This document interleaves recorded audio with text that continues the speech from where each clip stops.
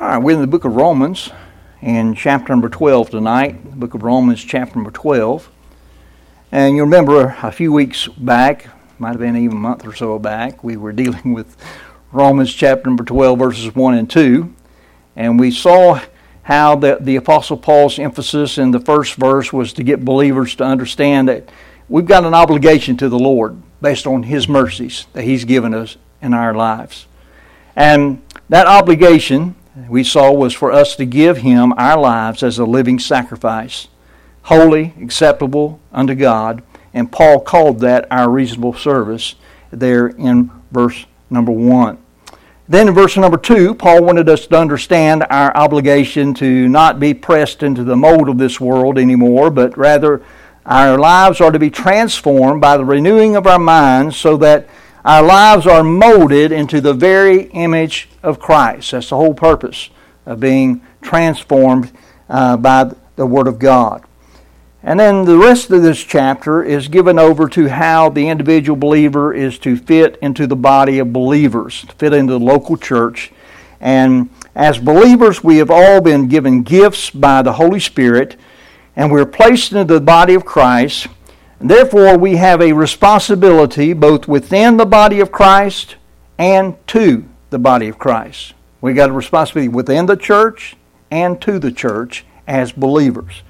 And as we consider Paul's words in our text this evening, we find that there are three observations that every believer needs to make concerning where he or she fits into God's plan for the local church.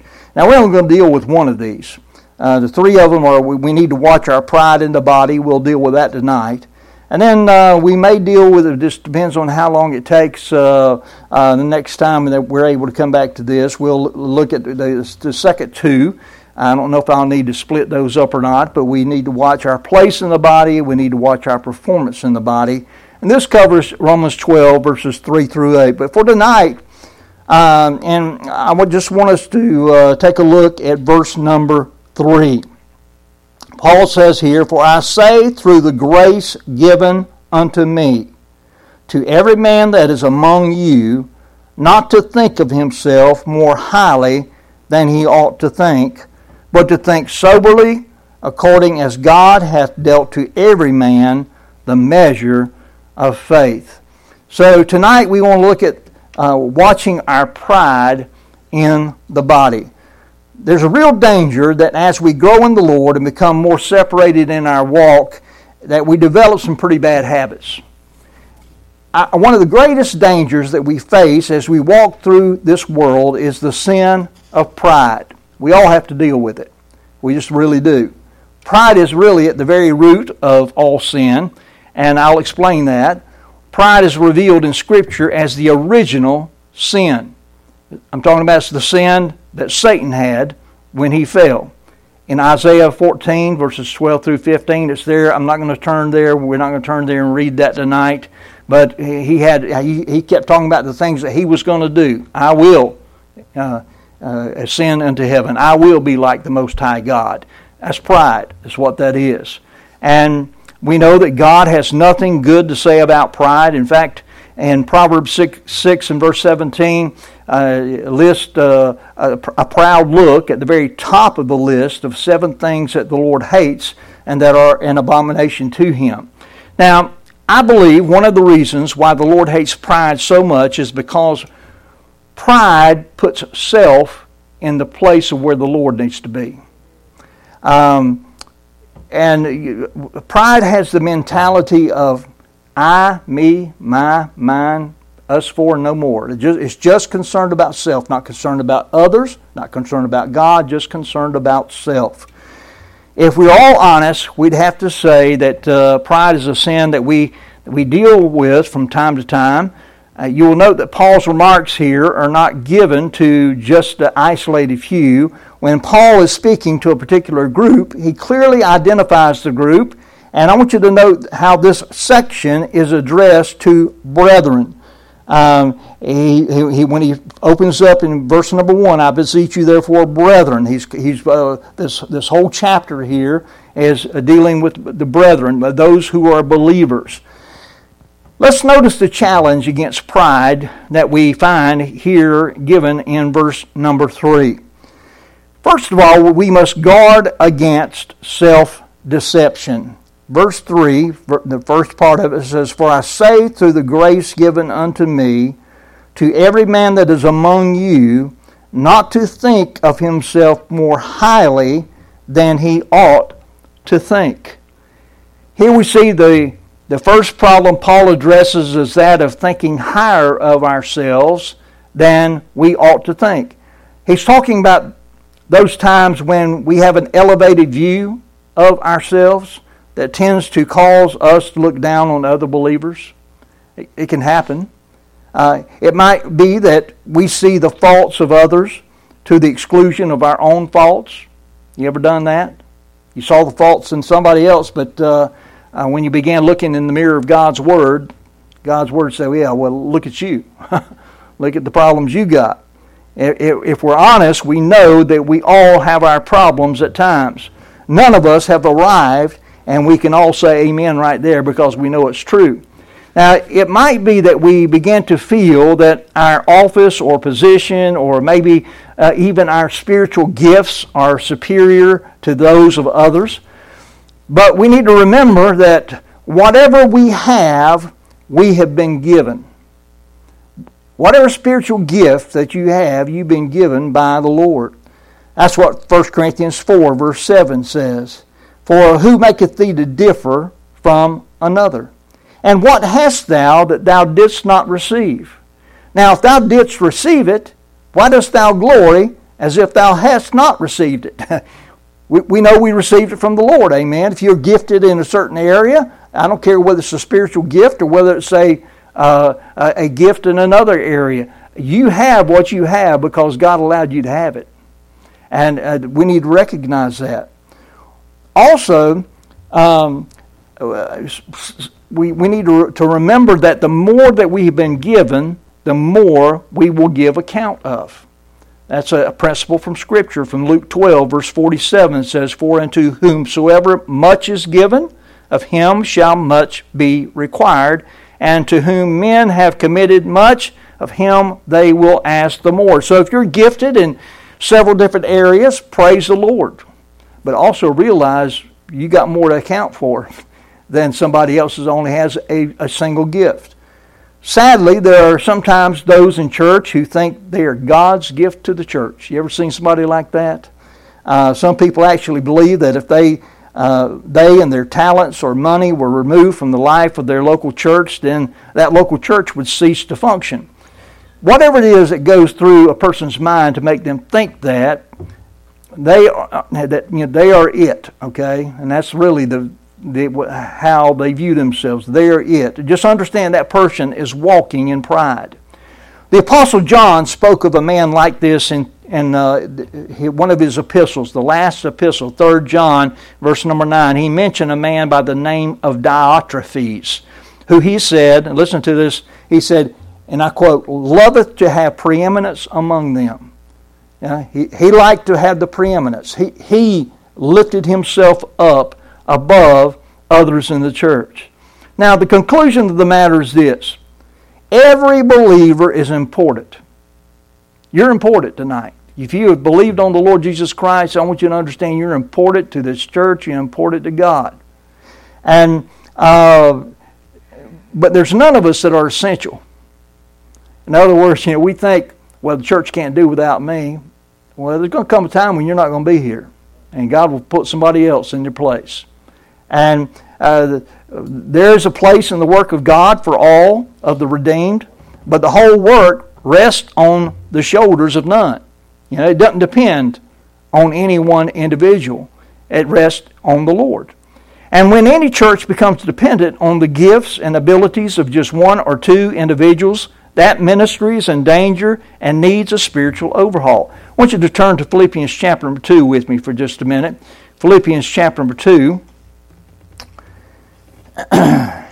And let's take a look at a few verses here. Philippians 2 and verse number 3. It says in Philippians 2:3, "Let nothing be done through strife or vainglory, But in lowliness of mind, that's humility, okay? But in lowliness of mind, let each esteem other better than themselves. That's the opposite of pride right there. Look not every man on his own things. In other words, don't look out just for number one, but every man also on the things of others. Let this mind be in you, which was also in Christ Jesus, who being in the form of God, thought it not robbery to be equal with God, but made himself of no reputation, and took upon him the form of a servant, and was made in likeness of men. And being found in fashion as a man, he humbled himself and became obedient unto death, even the death of the cross. Jesus came to serve. And Jesus came and humbled himself to serve us by going to the cross and giving his life a ransom for our sin. What a blessing that we're blessed with in that. We must guard against self-deception. Second thing we must see here is we must guard against self-depreciation. Now, self-depreciation is the opposite end of the spectrum. Though it's not specifically mentioned, it is implied by what Paul says here about thinking soberly about oneself. Look at verse 3 again. For this I say through the grace given unto me to every man that is among you, not to think of himself more highly than he ought to think, but to think soberly, according as God hath dealt to every man the measure of faith. We're to think soberly. So we're not to get too high-minded about ourselves, but we're not to get too low-minded about ourselves either. There are those who sadly think more highly of themselves than they ought to, but on the opposite spectrum, there are those who sometimes display what I will call false humility. Preacher, I can't never do nothing. Don't ask me to do nothing. I can't do nothing. There are those who say, I don't have any talents, I don't have any abilities, I can't do anything. Well, I beg to differ with you, because if you're saved by God's grace, you've been gifted by the Holy Spirit, and there's something you can do. Okay, you're to operate within the gift or gifts that the Lord has given to you. Listen, if you're saved, there is something you can do. When the Lord saved you, His Holy Spirit gifted you in some area, and we find that in 1 Corinthians 12.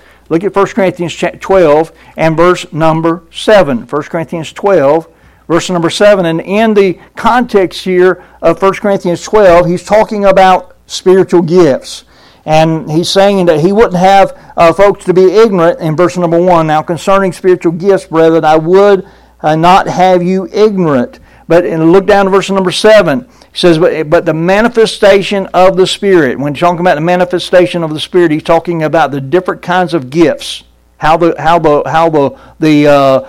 Holy Spirit works in people and through people. The manifestation of the Spirit is given to every man. Did you get that? Every man. To profit withal, to profit everybody, to profit the church. Specifically is what he's talking about here.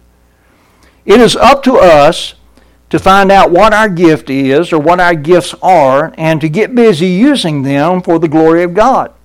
And to do less is a slap in the face of the Lord who saved us by His grace. When we adopt an attitude that says, I can't do anything, what we're really doing is saying that the Lord messed up when He saved us and when He gifted us. And He didn't. I wouldn't want to be guilty of telling the Lord that He got it wrong with me. Matthew 25, verses 14 through 29. I'm not going to turn there. I'm just going to refer to it. It's the parable of the talents. Remember the parable of the talents? Remember one was given 5 talents, one was given 2 talents, and one was given 1? All of them were given something, right? But the one that only had 1 just went and hid it. He didn't do anything with it. And the Lord didn't have kind things to say to him about that either. Now, I don't know about you, but I wouldn't want to tell the Lord that He got it wrong, and I wouldn't want to tell the Lord when He got back here, He comes back and takes us home to be with Him. Well, Lord, I know You gave me a gift, but I was afraid to use that. I was afraid I'd mess it up. Don't be afraid that you're going to mess up. We're all going to mess up from time to time. But the Lord will give you His grace. He'll give you the ability to use that gift for His honor and for His glory. In this group of people who are self-depreciating are those who try to downplay also the Lord's use of gifts, use of their gifts for His glory. This is what I'm talking about. The Lord will use somebody in the church in a mighty way, and when they're complimented in a genuine way, they just shrug it off and act like nothing great was done. But it was the Lord working through them, doing the work. If the Lord has used our life in any way, let's not deny Him the glory that He is due. God has gifted each of us for His glory. Now, when somebody brags on us, we should tell them that all the glory belongs to the Lord.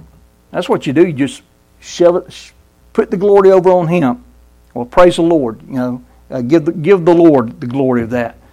God has gifted each of us for His glory. That's why He gifted us.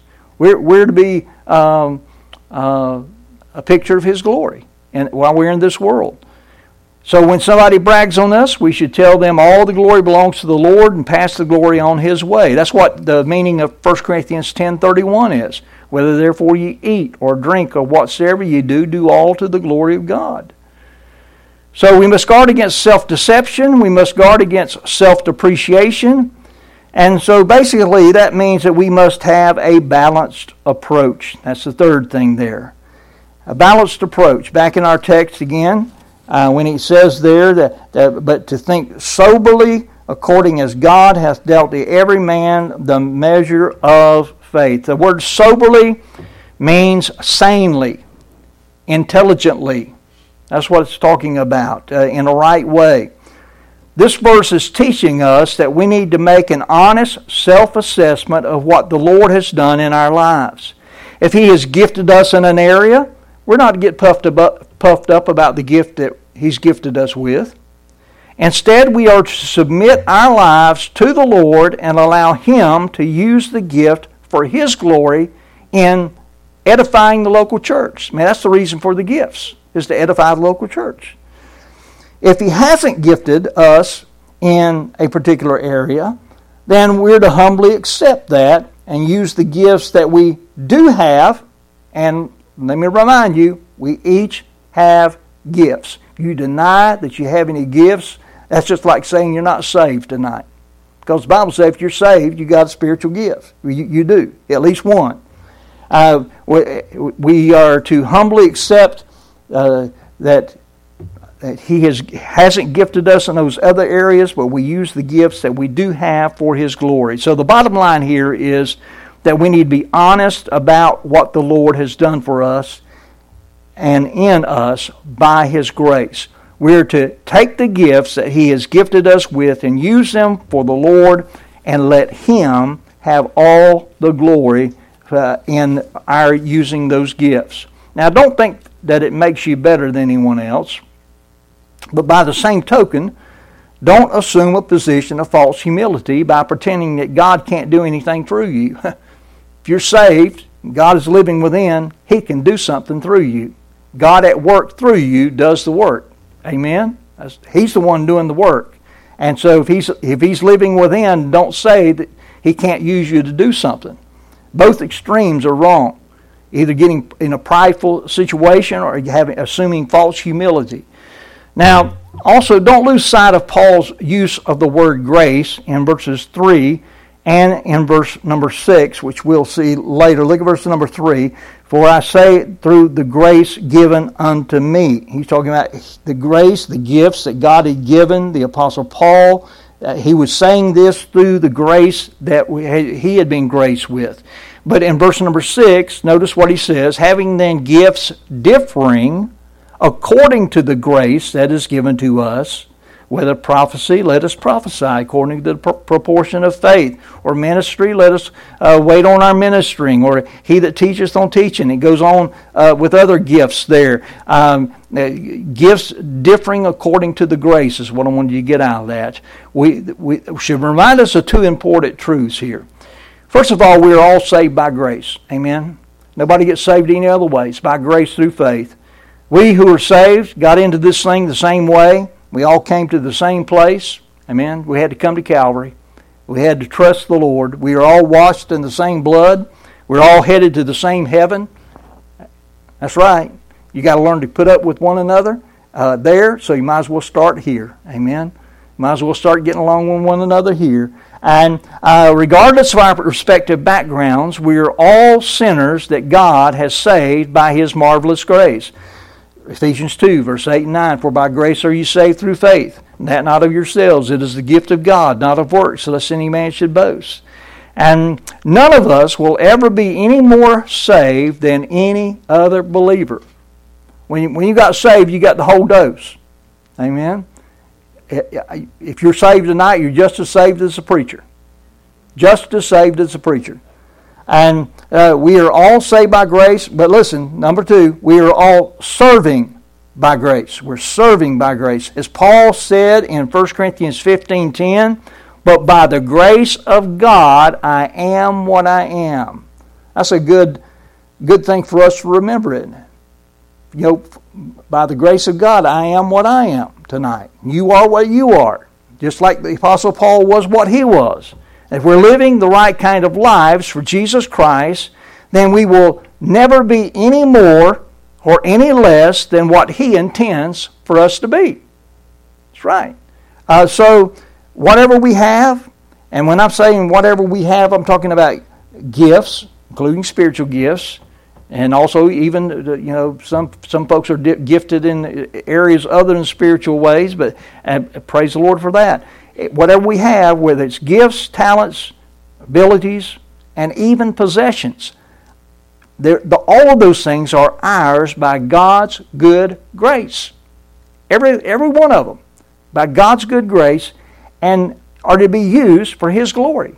Everything God has given you, you are to be using it for His glory. They were not given to us so that we could exalt ourselves with them or use them for our own selfish purposes, but rather they were given so that we might be able to live for God, honor Jesus by edifying His body, and glorify the Lord as we journey through this world. The Lord decides what we are gifted to do and to what extent we do it. Therefore, He leaves us no room for the exercise of foolish pride in our walk with Him. Don't get puffed up about what you have. So we need to watch our pride in the body. Now, as you listen tonight, I wonder, did the Spirit of God touch your heart about an area of pride in your life? Or maybe it was in the area of false humility. Have you been exercising your spiritual gifts as you should? Maybe you haven't even discovered your area of giftedness. Maybe you have been trying to take somebody else's place in the body of Christ. That's not good. Or maybe you're jealous or envious over how God has gifted someone else. There's no place for that in God's church. Now listen, some folks' problem is that they have never truly been born again in the first place. And if that's the case, that means that they're trying to serve God with their flesh, but they don't have the Holy Spirit living within. And so all that they do is lifeless, empty, and vain. But if you got God in your life, you have something. You're somebody to Him. You're somebody in His church. And you have His Spirit living within. And with His Spirit comes gifts, His gifts that He's given you to exercise within the body. So, whatever your need is tonight, get it right with the Lord right now. Amen. Will you do that? Make sure that you are using what the Lord has given you for His honor and for His glory. Let's pray. Father, we thank You tonight for the salvation we enjoy. We thank You for the gift of eternal life. What a blessing it is that we're saved by grace. And Lord, we also have been gifted by You, by Your Holy Spirit. Lord, we have gifts that You have given for us to be able to serve You. And Lord, help us to grab a hold of what You have given to us and learn how to use it to edify the body of Christ and to glorify You as we walk day by day and as we go about and do, Lord, what your will is for our life. Lord, we pray that you will help us with these things. None of us have arrived in our Christian walk, in our Christian life, and we know that some are gifted more than others, but that's of no consequence. You've gifted all, and to the extent that you've gifted us, you expect us to operate within that gift, just as we saw in the parable of talents. One was given 5, one was given 2, one was given 1, and the one with 5 doubled, the one with 2 doubled, and the one with 1 hid it and didn't use it. And he was called on the carpet for doing that. Lord, may we be cognizant of the fact that we're going to be standing before your judgment seat one of these days, and we're going to give an account of what we've done with what you have given us, just like those in that parable. Lord, we just pray that we might glorify you in the time that we have left here. What a blessing it is to be saved, but what a blessing it is to serve you too. Lord, help us to grab a hold of that blessing and say, I want to serve God with all that I am and with all that he's given me. And Lord, help us to do that, we pray. In Jesus' name, amen.